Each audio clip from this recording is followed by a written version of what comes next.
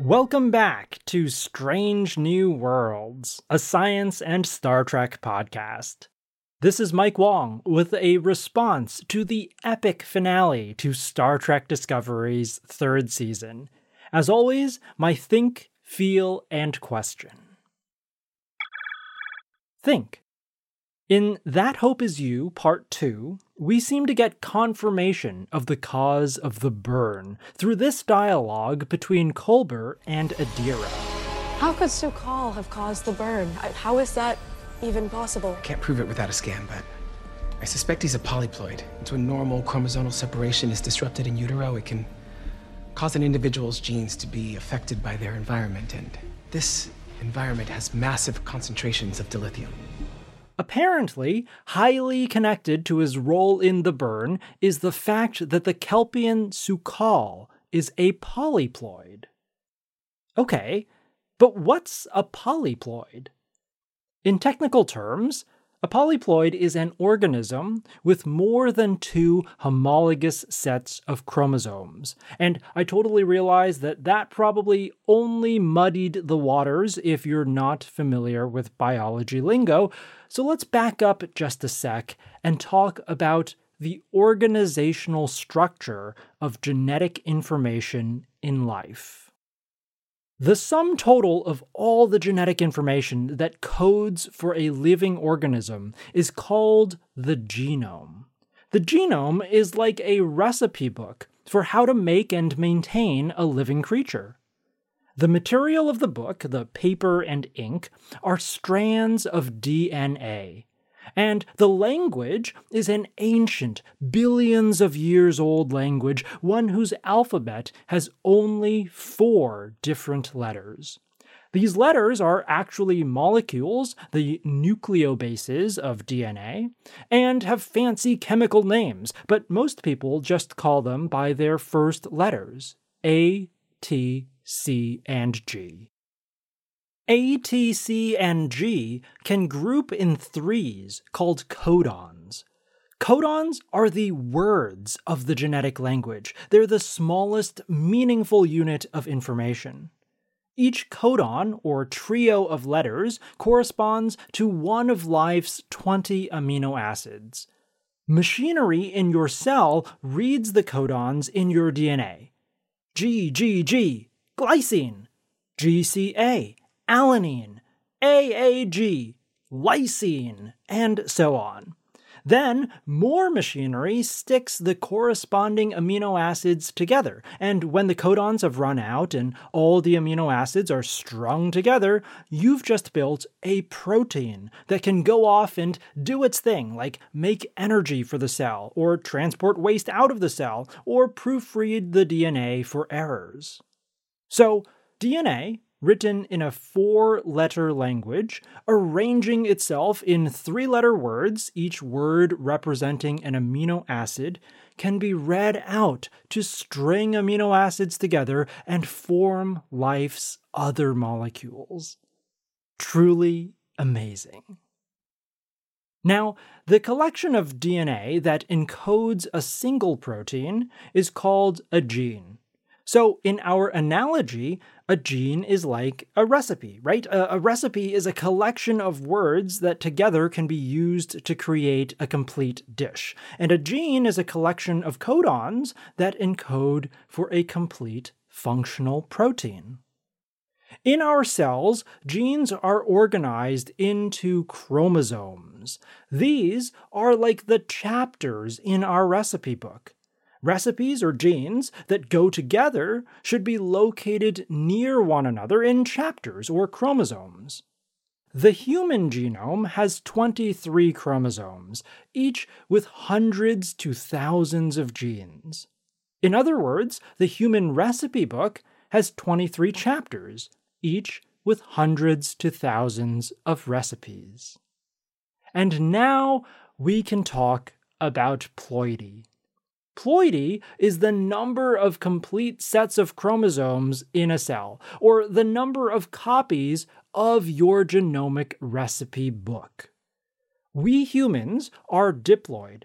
That means we have 2 copies of our chromosomes.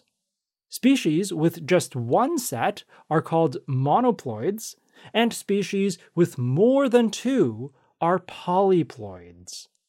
Polyploid! That's what Dr. Kolber thinks Su'Kal is. A mutant who has more than two copies of his genetic recipe book. Now, why might that be? We aren't given much more information than that, so we can't be completely sure. But I would venture to guess that Su'Kal's polyploidal nature could have something to do with the high radiation environment in the Verubin Nebula. Radiation is dangerous to living organisms, chiefly because it can disrupt our strands of DNA, breaking them apart or causing dangerous mutations. Even the slightest mistake can be fatal. Imagine removing just one letter from a string of DNA. Not only does the codon that contains that letter get messed up, but all subsequent codons get thrown off too from this so-called frameshift mutation. On Earth, radiation-resistant organisms have evolved clever tricks to avoid such disasters.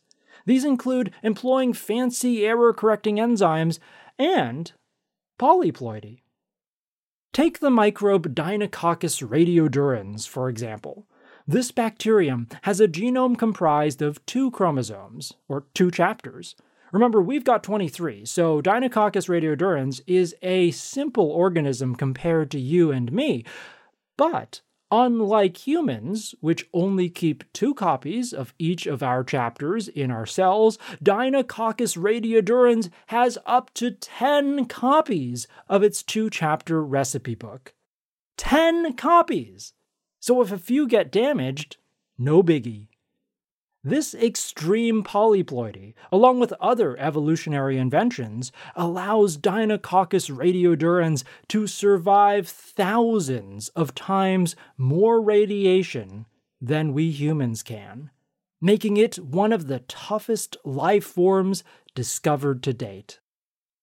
Real-life astrobiologists are fascinated with Deinococcus radiodurans and other so-called extremophiles. That's our name for organisms who make their homes in extreme environments. And this is because these organisms show us how life can adapt to thrive in places that we consider wild and weird, but which may be perfectly normal on other worlds. High doses of radiation might be a simple fact of everyday life on planets with thinner atmospheres, or weaker magnetic fields, or worlds around stars with much more active stellar flares, or, perhaps, a world inside the Verubin Nebula. In the case of Su'Kal, maybe his polyploidal nature explains why he doesn't seem to be experiencing the damage that Saru and the rest of the Discovery Away team suffers from. Somehow, through his mutations, Su'Kal has also acquired a genetic connection to dilithium and subspace, and his fright and anger and grief sends shockwaves through subspace that destabilizes dilithium. The medium for this shockwave seems to be subspace itself, which is highly reminiscent of how gravitational waves propagate through the fabric of spacetime. And that, to me, sounds like something that Aaron McDonald might come up with. So my thoughts on the burn will continue next time on Strange New Worlds, when we'll be joined by Drs. Aaron McDonald and Mohammed Noor, the science consultants for the Star Trek universe. I think it would be a bit pointless for me to continue speculating here without those two, because I myself have science questions that I would love to ask them. In truth, my main goal today was to provide a little background on genetics so that we can dive deeper into Su'Kal's unique biology when we have Aaron and Mohammed on next time. So, moving on to my feel for this week. Well, what is there to say? Another tremendously enthralling season of Star Trek Discovery has come to an end.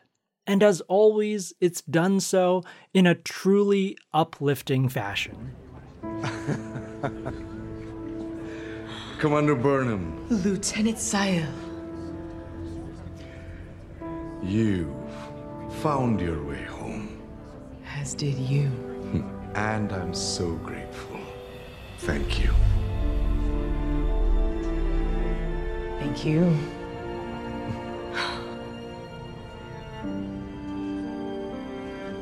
I know a lot of people got emotional about seeing Aditya Sahil again at the end of this episode. I certainly was too, and I've evolved on my thoughts on this character over the past 13 episodes, despite the fact that the last time we saw him was in the first episode of the season, That Hope Is You Part 1. In that episode, Sahil was the sole guardian of a lonely Federation relay station, disconnected from everyone else in the galaxy. In that episode, Book and Burnham described him as a true believer. But what did he believe in? You see, back then, we had no idea what the Federation had morphed into over the centuries. And before encountering Michael Burnham, Sahil had gone decades without meeting a single Starfleet officer. That kind of blind faith, well, honestly, it reminded me of the kind of cult worship, closed-minded nationalism, and dogmatic fanaticism that certain political figures inspire in their followers today. You know who I'm talking about. This past week's siege of the U.S. Capitol, while members of Congress had convened to fulfill the democratic process, was a terrifying example of what that kind of blind belief can impose on the world when placed in the wrong hands. So, my overwhelming feeling about this final episode of Season 3, about these final moments of That Hope Is You Part 2, is relief. Relief that over the course of the season, we didn't discover that the UFP had evolved into some kind of evil, oppressive regime. Relief that Admiral Vance didn't turn out to be just another Badmiral in Star Trek. Relief that Aditya Sahil had not misplaced his trust in the Federation. That it was indeed hope and truth, and peace, and connection, and love, and all things good that kept him going. And that he had finally found home. To wrap up the last of these episode recaps, let's finish with my question. If you listened to my previous episode featuring Historian Daesun Oka on Osyra's representation of capitalism, you may have been left slightly miffed at her rather simple demise. If Osyra was truly a metaphor for capitalism, then it seems like the end of capitalism is getting shot 3 times from behind a data wall, or whatever that thing was. But there was no trial, no reparations, no atonement for her war crimes. So was justice served? Or not? That's not really my question. My real question is, will Season 4 continue this line of questioning? In the aftermath of Osyra's death, does the Emerald Chain continue or crumble? And through exploring the challenges of rebuilding the Federation, will Discovery make us reflect even more on our present-day social, political, and economic systems? I hope so. I really do. If only so that I can invite more amazing people outside the realm of science, like my good friend Daesun Oka, onto Strange New Worlds once again. And with that, congratulations for making it through the 3rd season of Star Trek Discovery with me. I really appreciate all of your listenership week in and week out. Next week, we'll have the amazing Dr. Aaron McDonald and Professor Mohammed Noor with us, and that's one you just cannot miss. Until then, see you out there.